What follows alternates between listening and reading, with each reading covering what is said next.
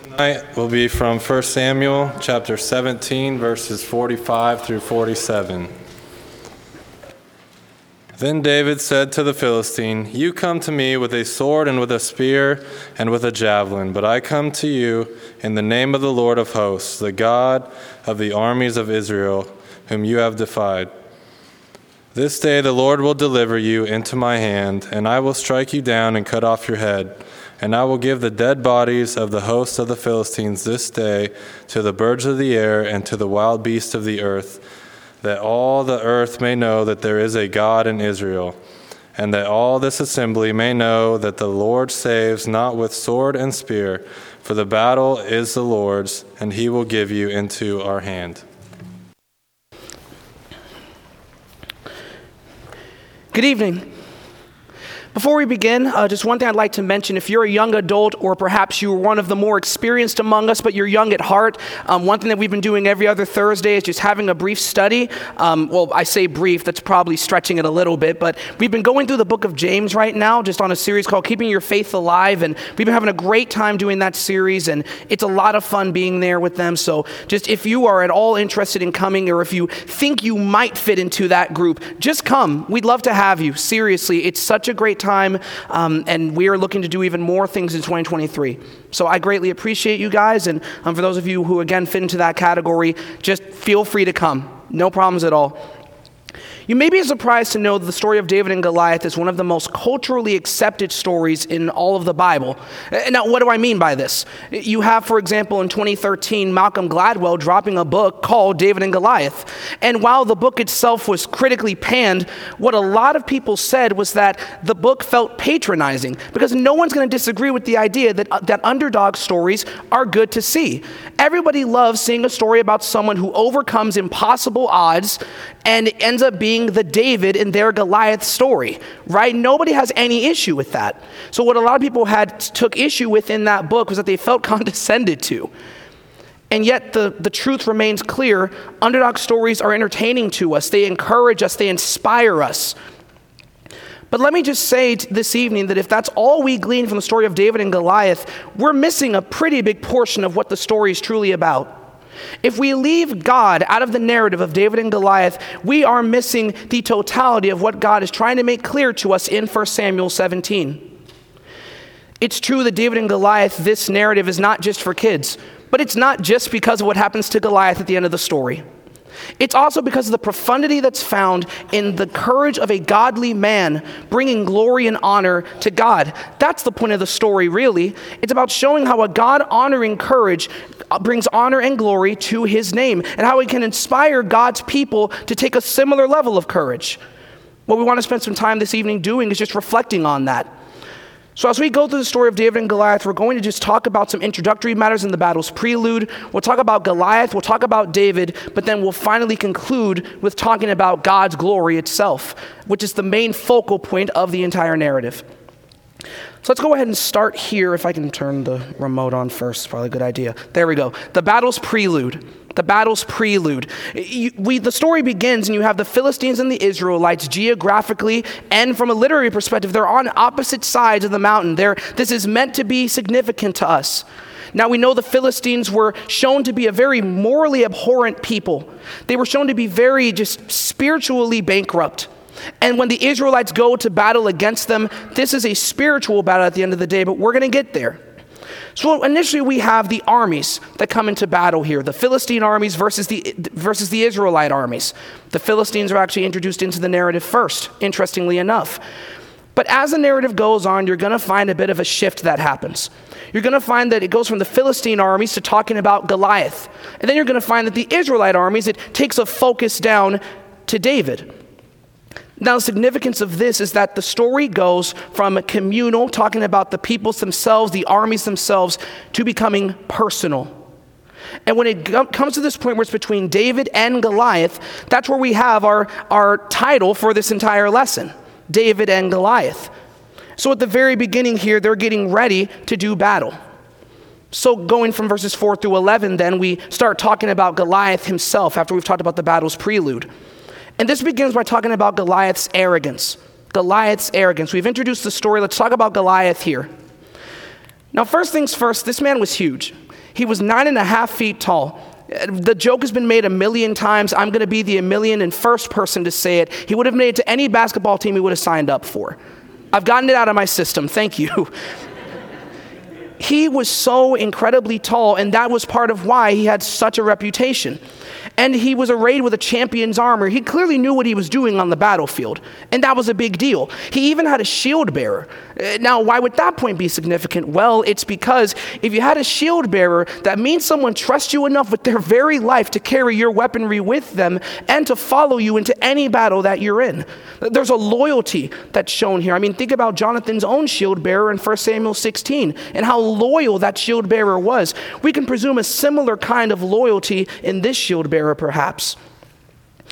Now, are any of these things inherently wrong? Being a military champion, having a shield bearer, being tall. Are any of these things innately wrong? Not necessarily. But let me tell you what was wrong with Goliath, though.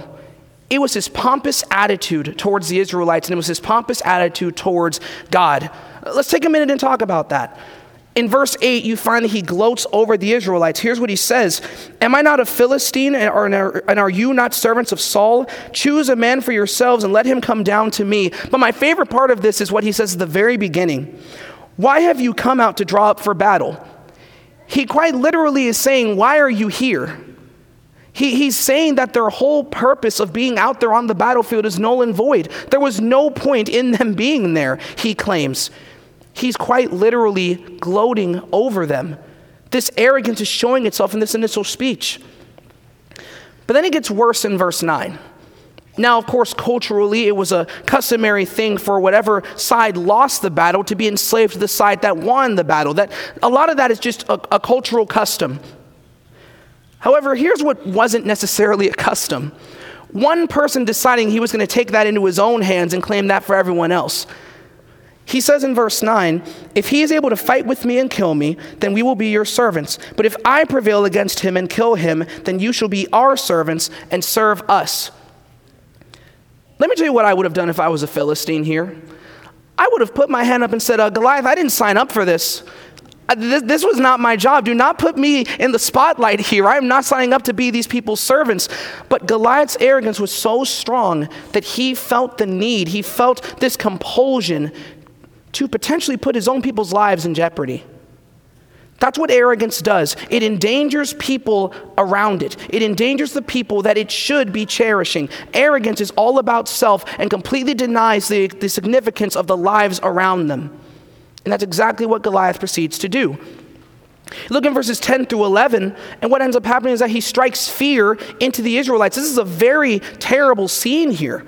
It says in verse 11 that when Saul and all Israel heard these words of the Philistine, they were dismayed and greatly afraid. That is a great way of rendering that. They were terrified at what they were hearing from him. And what you'll find in verse 16 is that he'd been prattling on about this for 40 days. So for 40 days, this hulking behemoth just comes and makes the same speech and just continues to intimidate and bully them verbally. You can see very clearly his problem was not what he had, it was what he did with what he had. His problem was not his accomplishments, it was how he boasted in himself because of those accomplishments. Do we see that? So the story takes some time to introduce Goliath to us and to introduce this central conflict at the very forefront, Goliath being a very pompous person. But then the narrative shifts, and it begins to talk about David, a meek and lowly individual who winds up helping the Israelites out, a big deal here. David's courage in verses 12 through 40 is the next item to consider here. What do we know about David then? We talked a little bit about Goliath's background. What about David? Well, we know, first of all, that he was the youngest of Jesse's 8 sons.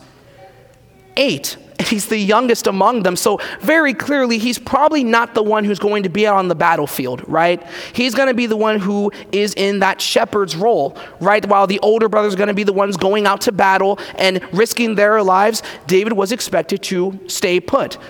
That is, of course, unless he was asked to attend to his older brothers, right? And that's of course what ends up happening in verses 16 through 18, is that Jesse urges him to go and basically just check on them, to feed them, make sure that they're okay. That is basically the extent of what David is able to do here, or at least that's the extent of what they would have wanted for him to do.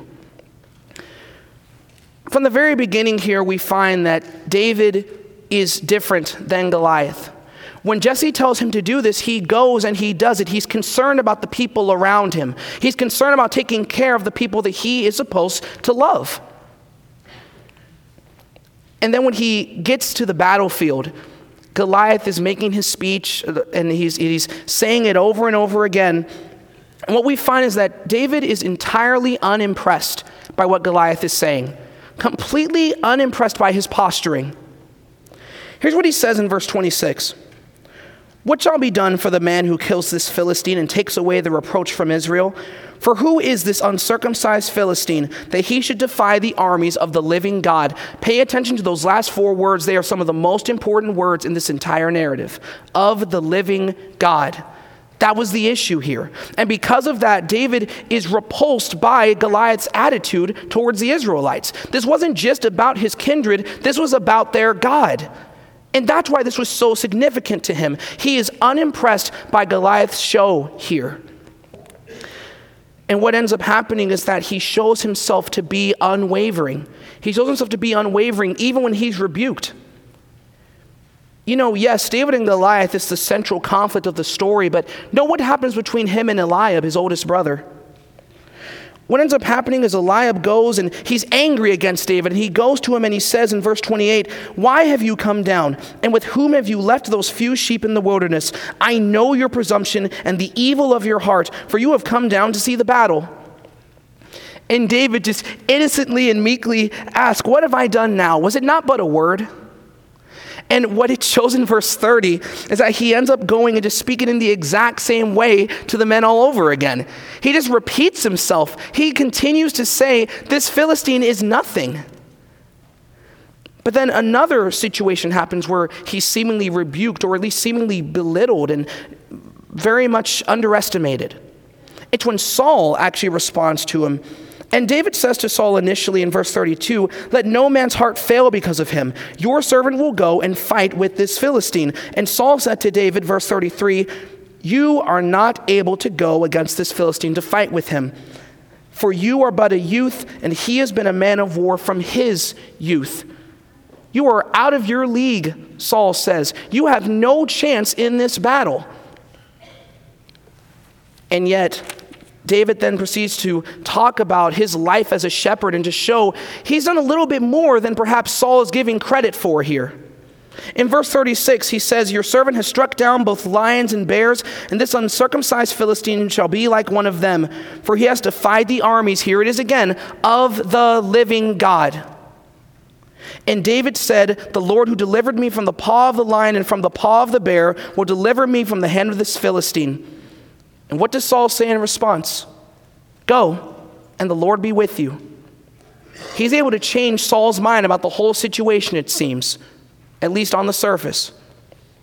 He was unwavering even when he was potentially discouraged here. And this is what sticks out. He only took his staff, 5 stones, and his bag. Now, why did he take 5 stones instead of 1? I've heard claims that this was because he didn't have enough faith that 1 stone would do the job. I've heard others say that he took 5 because he was ready to take out Goliath's brothers as well. But can I just say that doesn't matter? The narrative doesn't tell us. The point is he took stones rather than a sword. That's the point here. There is so much symbolism to be had in this story, but let's not miss the forest for the trees here. He didn't bring armor and a sword. He brought himself, his staff, his 5 stones, and his bag, and he said he was ready to fight. That is significant. And it's with these things, with these items, that he goes into battle with Goliath. David's courage is astounding here. What we're going to see in this next section, the main focal point of this story, is how God was glorified by David's courage. So let's go back to this chart here. We talked about how the narrative begins in a very communal way. It's talking about the armies. It's talking about the people groups themselves. And it becomes personal, now being between Goliath and David themselves. But there's one more shift that happens, and I've already alluded to this, but there's a final shift that happens here, and it goes now from personal to spiritual.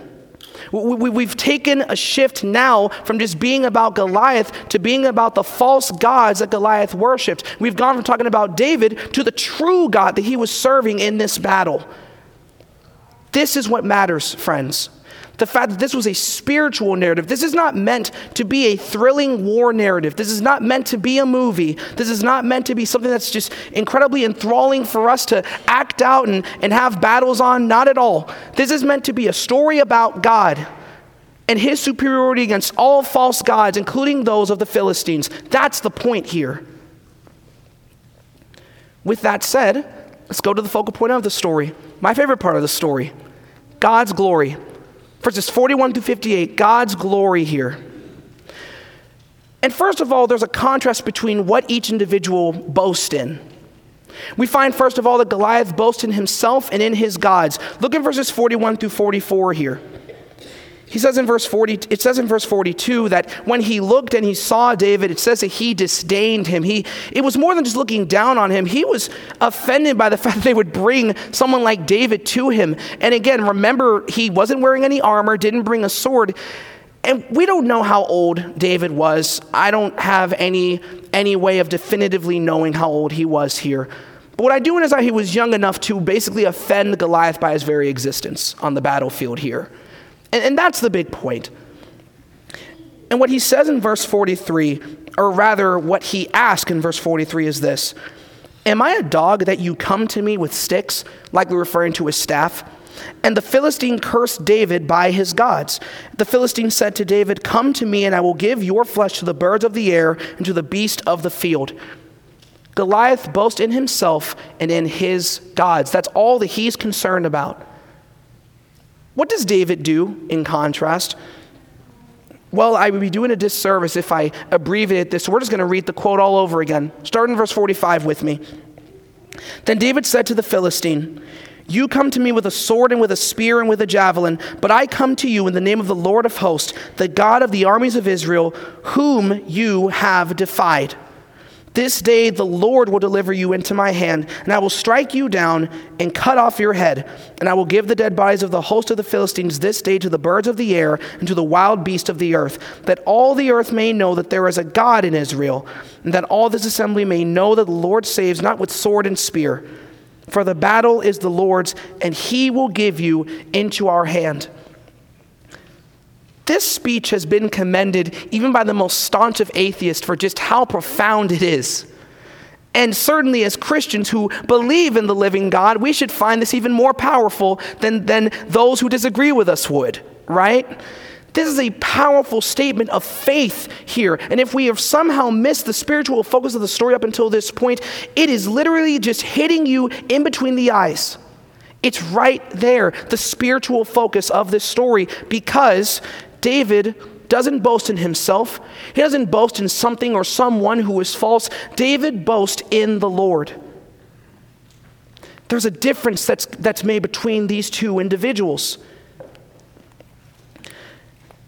And the story doesn't really waste any time. David quickly wins. Like we mentioned, this is not meant to be some captivating war narrative. This is showing just how the glory of God entirely supersedes anything that could come into contact with it. David quickly wins. Verse 49, David put his hand in his bag and took out a stone and slung it and struck the Philistine on his forehead. The stone sank into his forehead and he fell on his face to the ground. That's it. Sorry, it's kind of anticlimactic, but yeah. The anticipation here was not about the battle. The anticipation was showing how God just completely humiliated the Philistines here. And what winds up happening within this moment is he ends up inspiring the Philistines here. Yes, David ends up cutting off Goliath's head with his own sword. That is pretty cool, I admit. But that's not the point here. The point is what he inspires the Israelites to do. If you look in verse 52, the men of Israel and Judah rose with a shout, and they pursued the Philistines. And the verse later goes on to show that the Philistines were wounded. They clearly began to really give it their all in this battle because of what David was willing to do. I don't think it's an accident that this part of the narrative is put after the battle between David and Goliath. Clearly, what David was able to do was inspire the Israelites through his boldness.